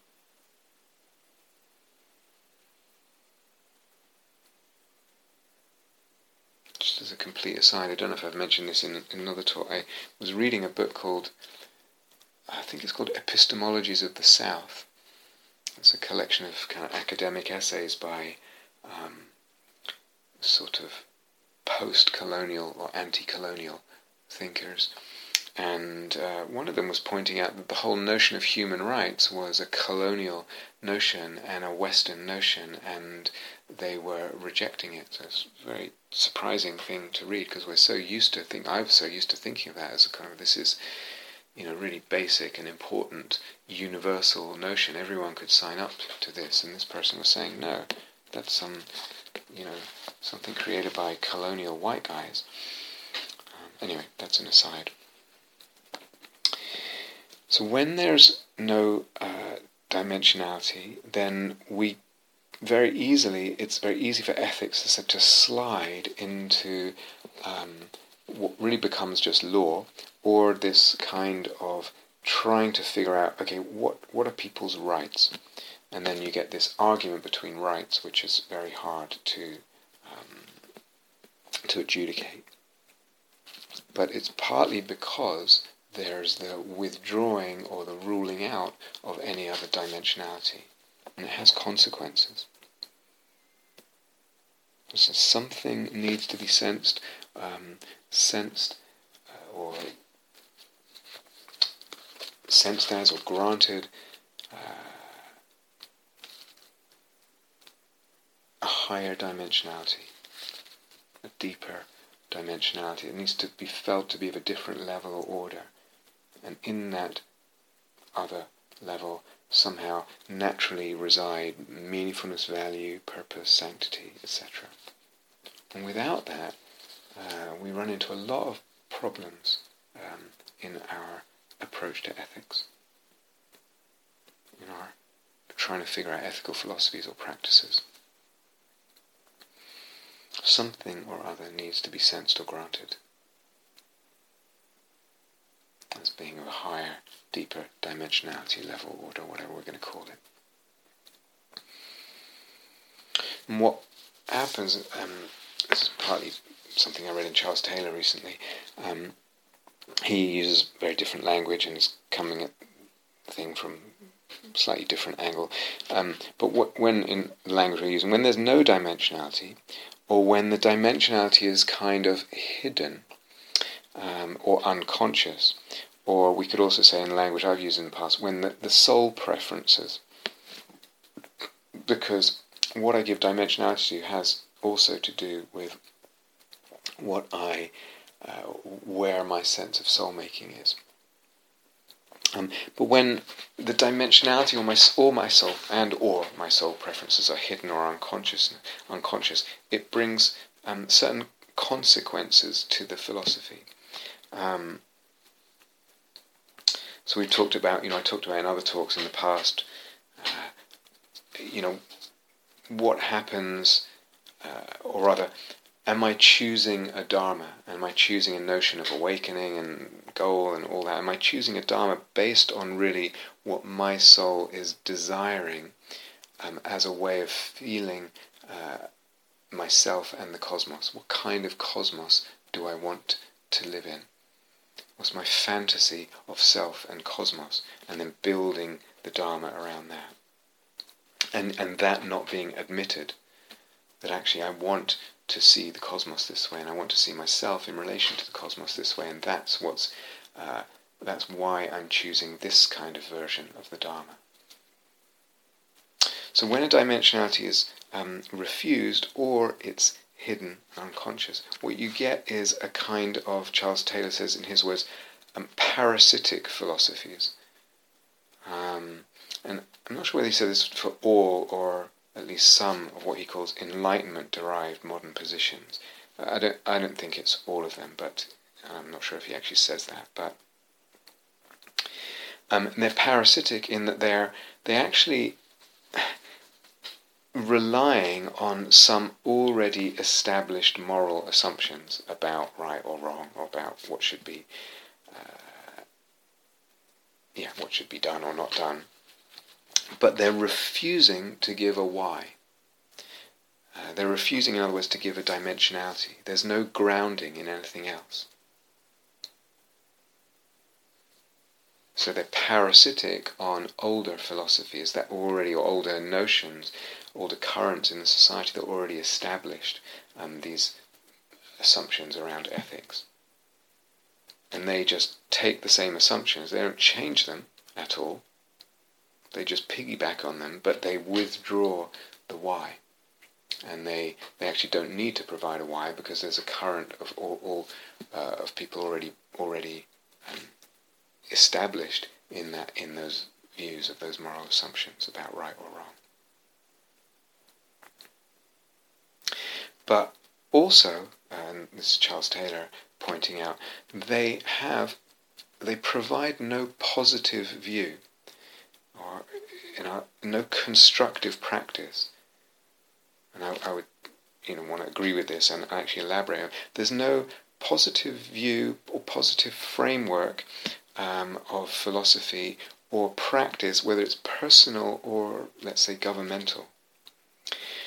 You can tell when a philosophy is, or even a dharma, or an approach is parasitic in that way, because it's characterized by mostly its polemic attack on other positions. Mostly what you hear, very little positive in the sense of constructing views, constructing practices, constructing philosophies, etc., coherent frameworks. Mostly what you would hear and read is polemic attack on some other view. Or if something is constructed, it's very thin soup. Very thin soup. I was giving an example in some of those online seminars about kind of trying to construct a Buddhist aesthetics just around sort of the Buddhist notion of impermanence. And then art always has to point to impermanence, whatever kind of art. And it's terribly thin, as an idea or as a framework, or it's very, very thin. Without something being given this, granted or sensed with a dimension, a deeper dimension, a higher, deeper dimension, order, level, actually it's impossible. It's impossible to ground ethics, it's impossible to make sense of it, it's impossible to even construct and give a why we should do this and not that. So talking in the Scene and Soul talks about Richard Rorty, and how, if you read his writings carefully, he will say we cannot ground it. He actually refuses. There's no such thing as another dimension. There's no higher grounding. You cannot ground ethics in anything else, etc. But then just it slips out in the language that he uses that he's using notions of what's good or bad or etc. But he has no way of explaining or justifying why that is, because there's no other grounding. And I don't know exactly who Charles Taylor meant, but I have somehow in reading I got a sense that he was referring to, I think they're called the New Atheists. Is there a New Atheism movement? I think, I'm not sure. In terms of just, there's nothing there except polemic attack on other positions. And actually in terms of what's being offered as a coherent construction of frameworks, conceptual frameworks, what's being offered in terms of practice, there's either nothing there at all or very, very, very thin soup. There's no way forward offered, really. Again, with the Soulmaking Dharma, but there's both, we've tried to really create and discover a coherent conceptual framework that has depth and range, possibility of elasticity, but also practice. So conceptual framework and practice. And when we talk about ways of looking, practice, not just the idea of ways of looking, it's the practice. As we said, so many of these modern philosophers completely lack any practice. They might talk, like Richard Rorty does, about, open to different ways of looking, if doesn't use that phrase, different views, keep the conversation going.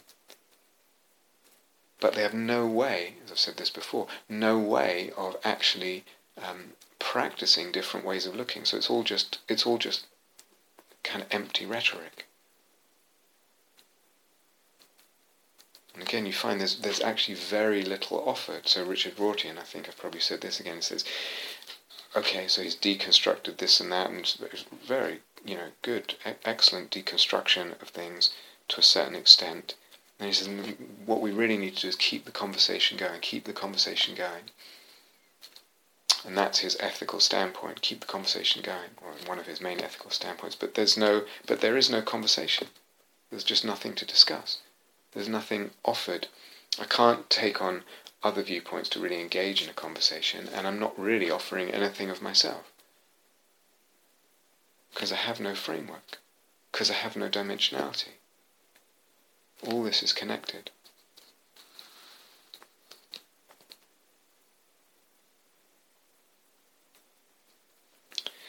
So when we look back historically, and I'm not a historian, but when we look back historically, you can kind of see, I'm not sure it's the right word, we can kind of see different attempts, or maybe different ways, that's a better word, different ways in which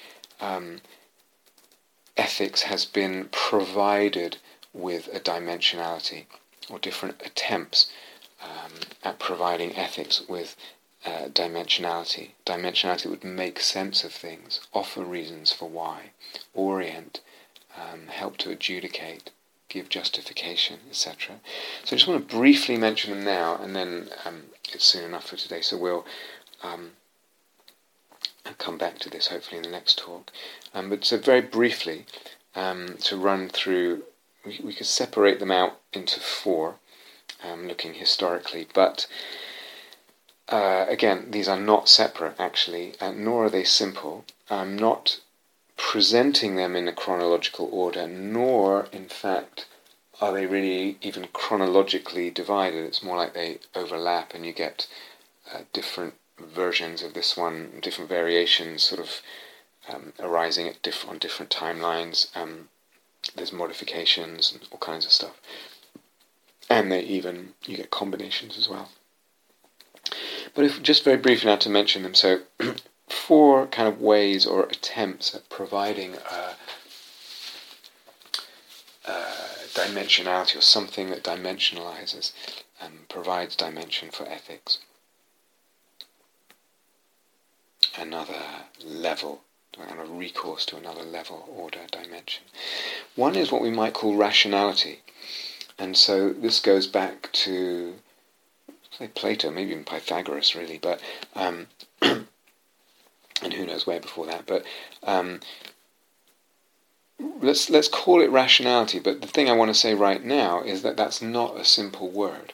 Okay, so a grounding of ethics in rationality, because if you take four philosophers, Plato, Locke, Kant, and Hegel, that word meant very different things. So for each of them, it was central in their way of thinking about ethics. Plato, Locke, Kant, and Hegel.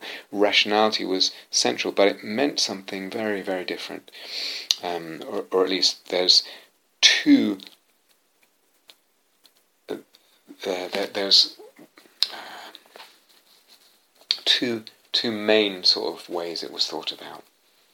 At least lots of others as well, even within those four, but or some others within those four, but two main ways. In those ways, the main different meanings of the word rationality were connected with the second way of giving dimensionality to ethics, or providing a dimension which would make sense of ethics and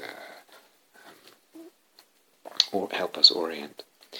And that is cosmic order, the order of the cosmos. So one old way, of the ancient way, and actually I'm not ancient, up to the Middle Ages certainly, one way of conceiving but also sensing the cosmos, the world we live in, and the whole cosmos, was that it had a hierarchical, a kind of vertical order, of which that hierarchy of angels that I briefly alluded to earlier, that would be part of it. And there's a kind of hierarchy or vertical order, from the sort of ultimate levels of the Godhead, so to speak, the mystery of the divine, all the way down, so to speak, down to the barest matter or whatever. So we can talk about things being closer to the divine or further away from the divine. It's complex, loads of different variations. That's one way of thinking about the cosmic order. Another way of thinking about cosmic order, which came later, was as a much more horizontal structure. It's more like the co-functioning of parts. This, so you can think like the way an ecosystem works, or a machine works, actually, or a clock works. It has these different parts, and they're all kind of at the same level, and they function together, the way they move together, the way they perhaps feed off each other or whatever functions. It's a kind of more horizontal, let's say, order. So we can have two ways of thinking about cosmic order, and in relationship to those two ways of using either notion of order to ground a sense of dimensionality of ethics. I'm going to come back to this in a lot of detail. I'm just mentioning it now. Going back to the rationality as a kind of attempt at dimensionalizing ethics, giving a dimension to support ethics. Plato thought of what rationality meant to Plato meant more like seeing and sensing and knowing, uncovering that vertical cosmic order, and putting one's life in relationship to them. How should I say?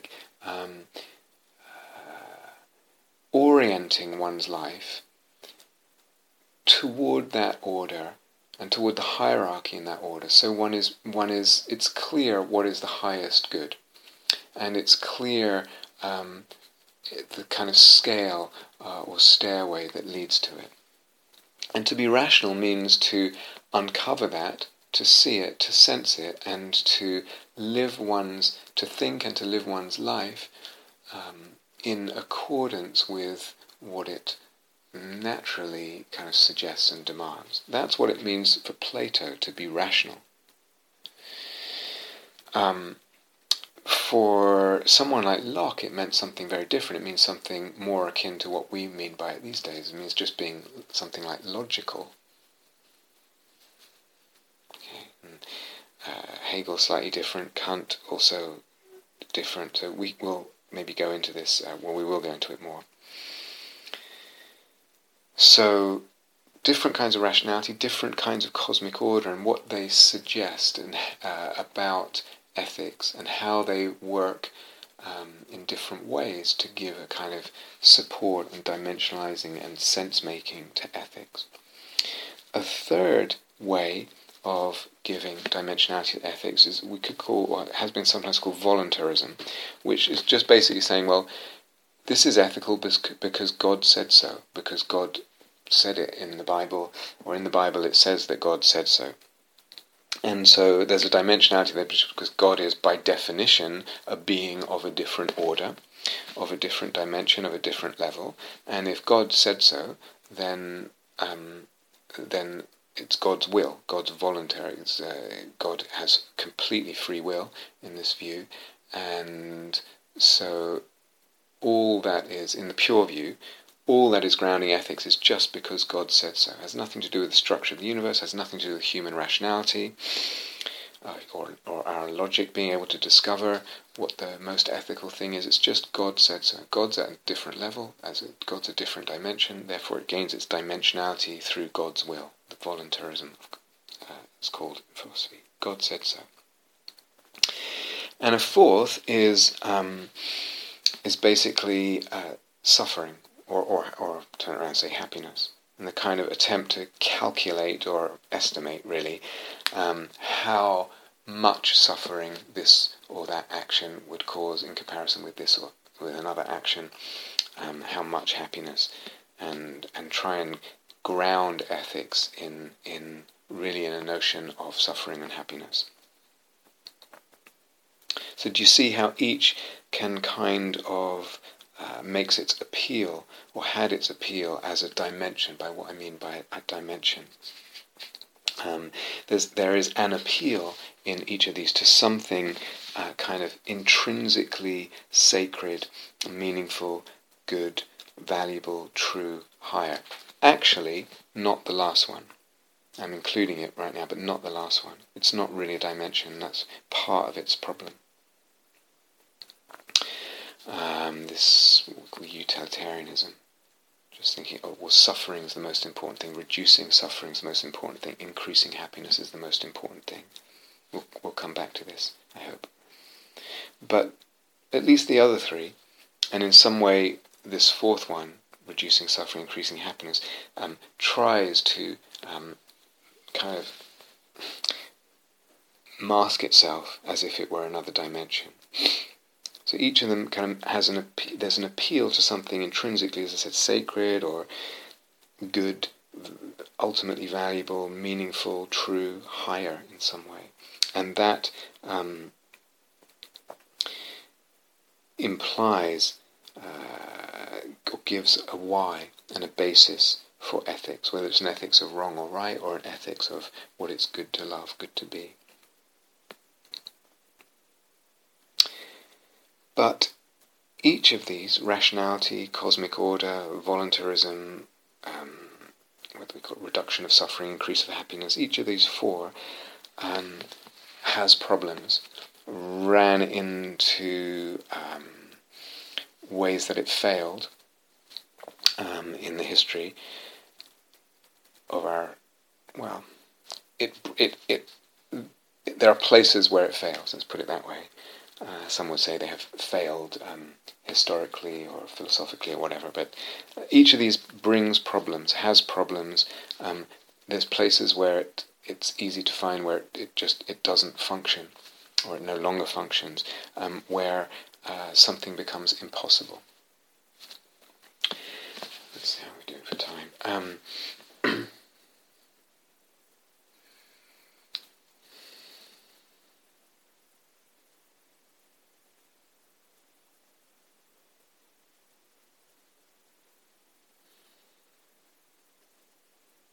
I think I'll stop there for today, and we'll go into this. So I just want to mention these are the kinds of things that have been attempted as ways of providing a dimensionality, or assumed to provide a dimensionality to ethics.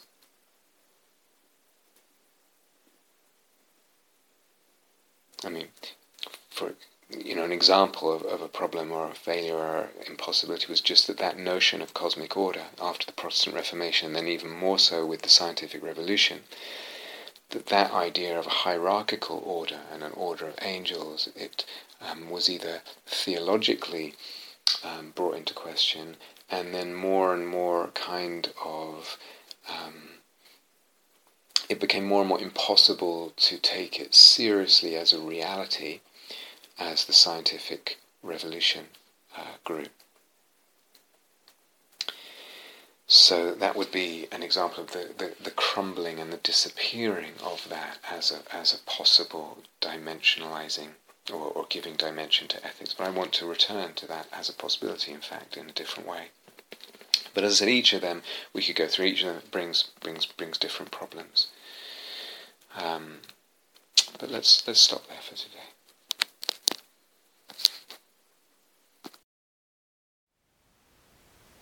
Thank you for listening. To learn how you can support the teachers and Dharma Seed, please visit dharmaseed.org/donate.